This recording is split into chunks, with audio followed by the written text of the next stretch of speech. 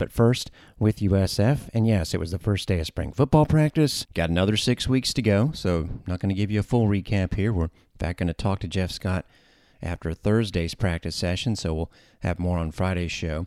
And I would, not just something I'm going to do here, but alert everybody to try and not fall into the so-and-so looked good trap.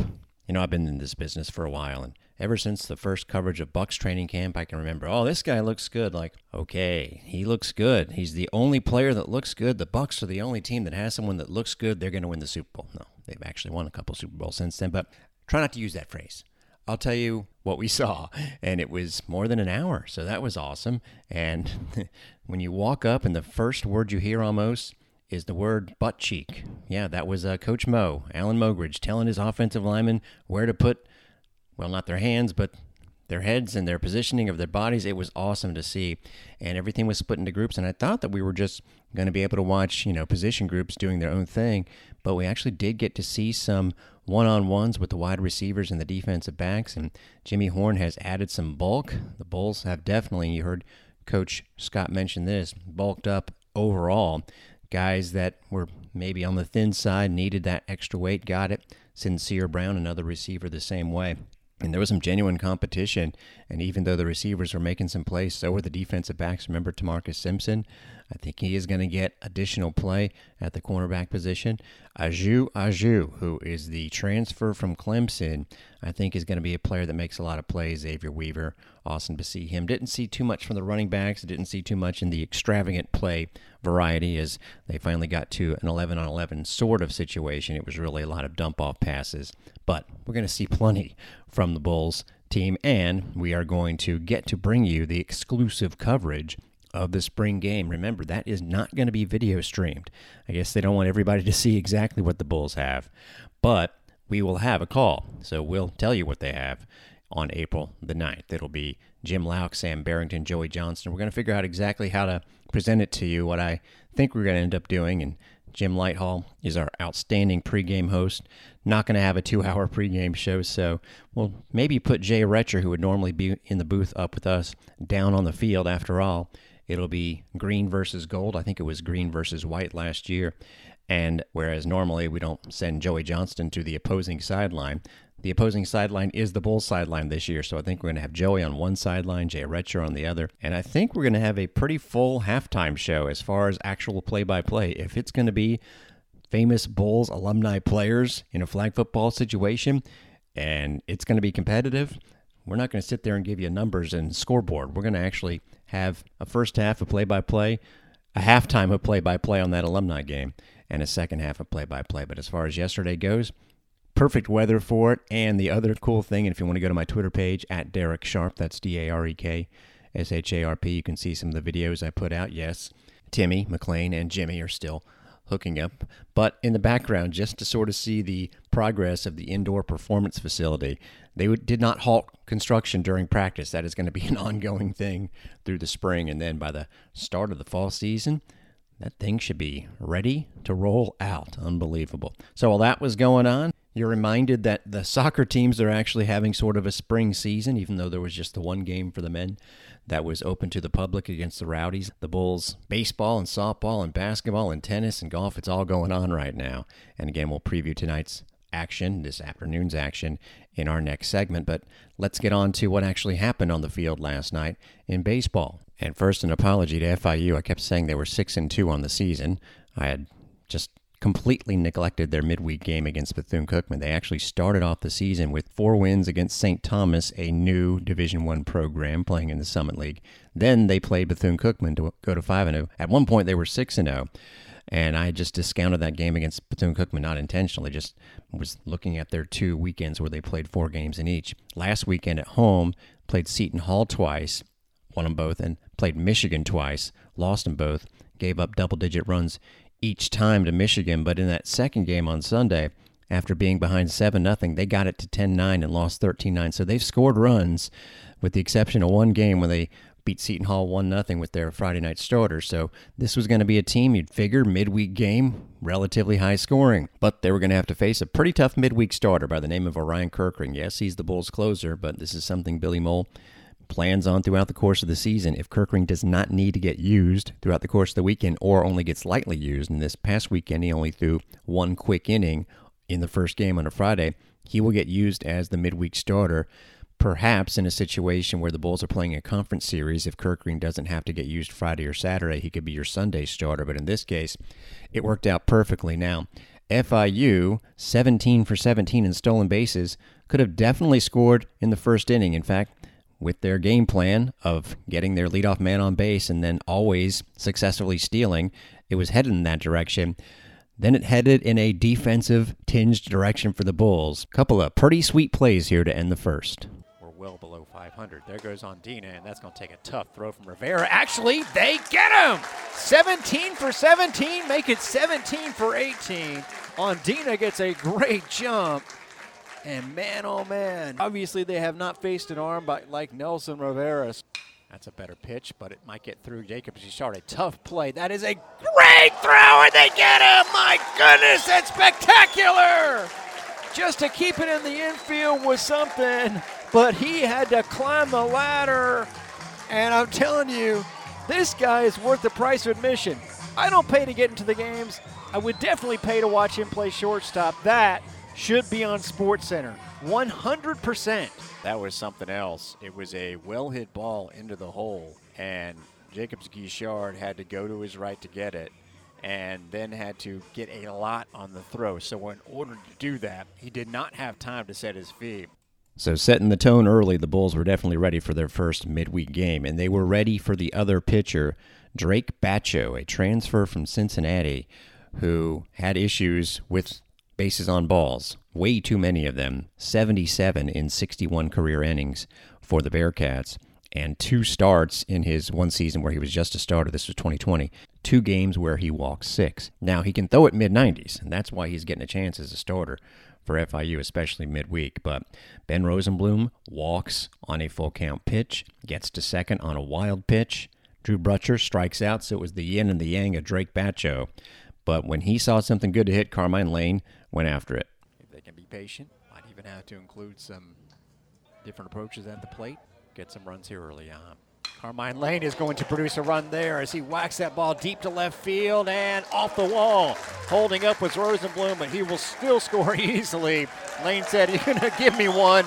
I'm going to put it almost over the wall," but it's an RBI double, and the Bulls break ahead. Good time to mention that Lane was a member of the American Athletic Conference Weekly Honor Roll. Again, we did not have a show yesterday. These announcements came down on Monday, and we'll fully flesh them out at 10 till with our conference show. But he hit .583 last weekend.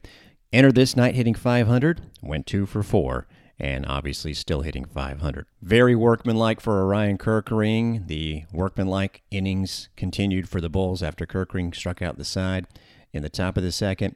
They would get, 3 walks. Out came Batcho, Butcher, sac fly. The Bulls did leave a couple runners on, but the way Kerkering was going, just tack on a run here and there. They grabbed 2 more in the bottom of the third. Jacobs Guichard singled after a Cantu 4-pitch walk. Bad throw down the third base line by the catcher, scored a run, and then another sac fly, a well-hit ball by Nelson Rivera. So it was 4-0, scoring in each of their first 4 at-bats, because in the bottom of the fourth, Jared Eaton singles, steals a base, gets to third on a bad pickoff throw, and then Drew Butcher lines a ball into center, 5-0. Kerkering's, what I thought last inning, was probably his best. Check this out. They have plenty of midweek games. Not every week, but plenty. Ooh, slider called, strike 3. Dandy. K number 6. He's done more than the job.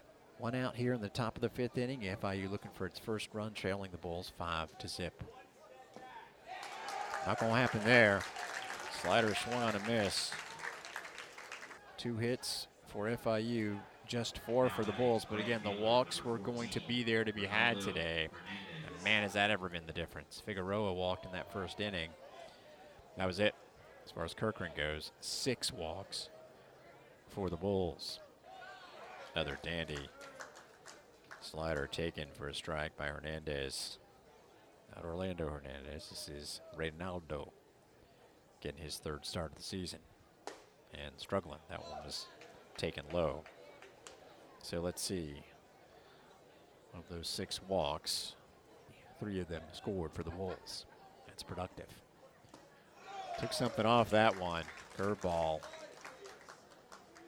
And I'm telling you right now, you almost feel for this batter, Reynaldo Hernandez, because he just has an out of sorts look to him. If he can make contact, I think he would be happy. Nope, not going to happen there. Swung and a miss, strike three.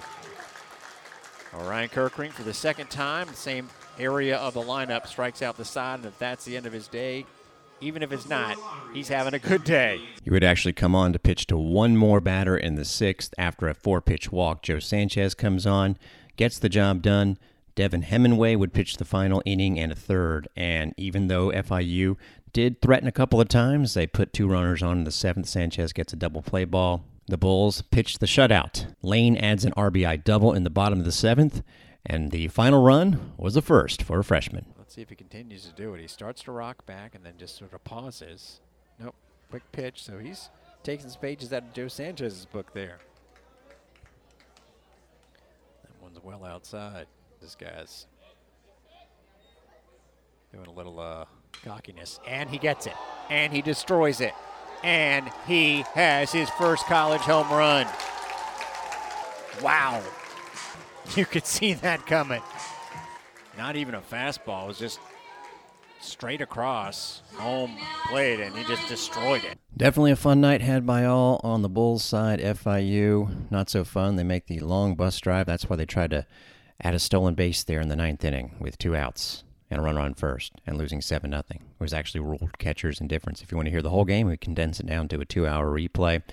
There was also on the fourth run not enough visual evidence to support their contention that Jacobs Guichard left third early on the Nelson Rivera sac fly we mentioned.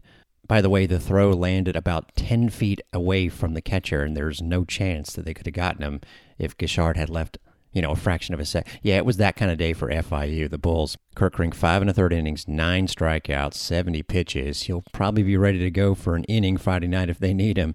I doubt he's pitching tonight. The Bulls are at UNF, and this is the misleading of all misleading records. 1-8, but several one-run losses, several extra inning losses, 2 low-scoring losses to Florida and UCF. In their midweekers last week, they lost 3-2 to UCF and 3-1 to the Gators. But since then, they've given up 11 runs in 3 of their next 4 games, getting swept by UConn. Actually, Florida got them 11-2 last night, so UNF's pitching is probably going to be a little thin as it stands. They hit .235 as a team, so scoring runs has definitely been their issue. In fact, they have no home runs on the season. But the Bulls will be going with an all-staff approach tonight, so could be an interesting game. It'll be around 6 o'clock, no coverage live for you on USF Bulls Unlimited. We'll be following along. Bulls now have 7 home runs this season after the Bozer bomb last night and are hitting .293, putting it pretty well together as a team. They've won 4 in a row. They're 5-2.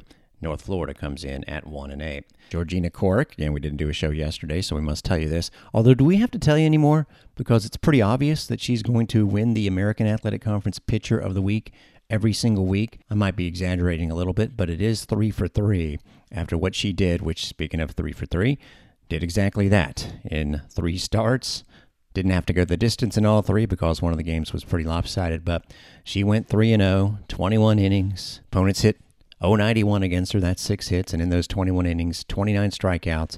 She did have the 1 walk, so maybe she can shape it up. Obviously, she'll get 1 start tonight in the doubleheader against FGCU. You'd have to expect Aaron Pepping, who has 2 wins so far, will get the other start. The other weekly honors for the Bulls, Elisa Pinzon was on the honor roll for her work. Remember, she had those 5 3-pointers all in the second half, led the Bulls to that win at home last Tuesday against Wichita, and then scored 18 points to bring home the win against East Carolina. On the men's side, Russell Chiwa, whose 18 was a career high, and kind of hit an important shot, the game-winning shot against Cincinnati. The Bulls are back at home on Thursday night. We'll get you ready for that one on tomorrow's show as well.